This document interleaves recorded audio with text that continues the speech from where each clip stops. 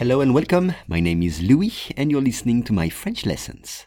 If you want to practice your spoken French, I offer one-on-one lessons via Skype. For more info, please contact me at logokala, Logokala, @hotmail.com. Aujourd'hui, des robots dans les guerres. Un groupe de scientifiques a lancé un appel pour l'arrêt du développement des armes contrôlées par l'intelligence artificielle. On réécoute. Un groupe de scientifiques a lancé un appel pour l'arrêt du développement des armes contrôlées par l'intelligence artificielle. On commence avec un groupe, comme en anglais, mais avec un E final. Exemple, un groupe de journalistes a mené une enquête. Un groupe de journalistes a mené une enquête. Ou bien un groupe de musiciens. Un groupe de musiciens. Lancer, launched, lancer. Il a lancé son album en plein été, au milieu de l'été. Ou bien lancer un appel, un appel. Justement, un appel, call en anglais.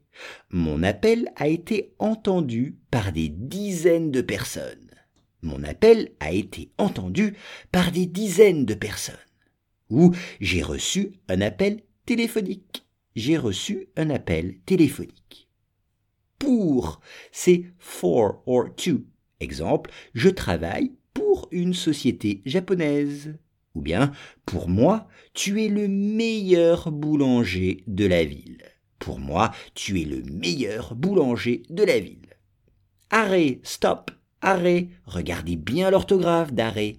Je vous mets l'orthographe, bien sûr, et 2 exemples de phrases dans le PDF. Le développement. Attention, 2P. Le développement des nouvelles technologies. Le développement des nouvelles technologies. Les armes, arms, les armes. Les nouvelles armes sont très performantes. Les nouvelles armes sont très performantes. Ou bien une arme de destruction massive. Une arme de destruction massive. Et enfin, artificielle avec un E, artificial en anglais.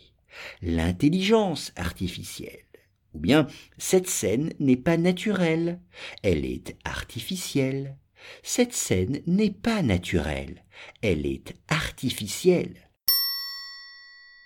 Un groupe de scientifiques a lancé un appel pour l'arrêt du développement des armes contrôlées par l'intelligence artificielle.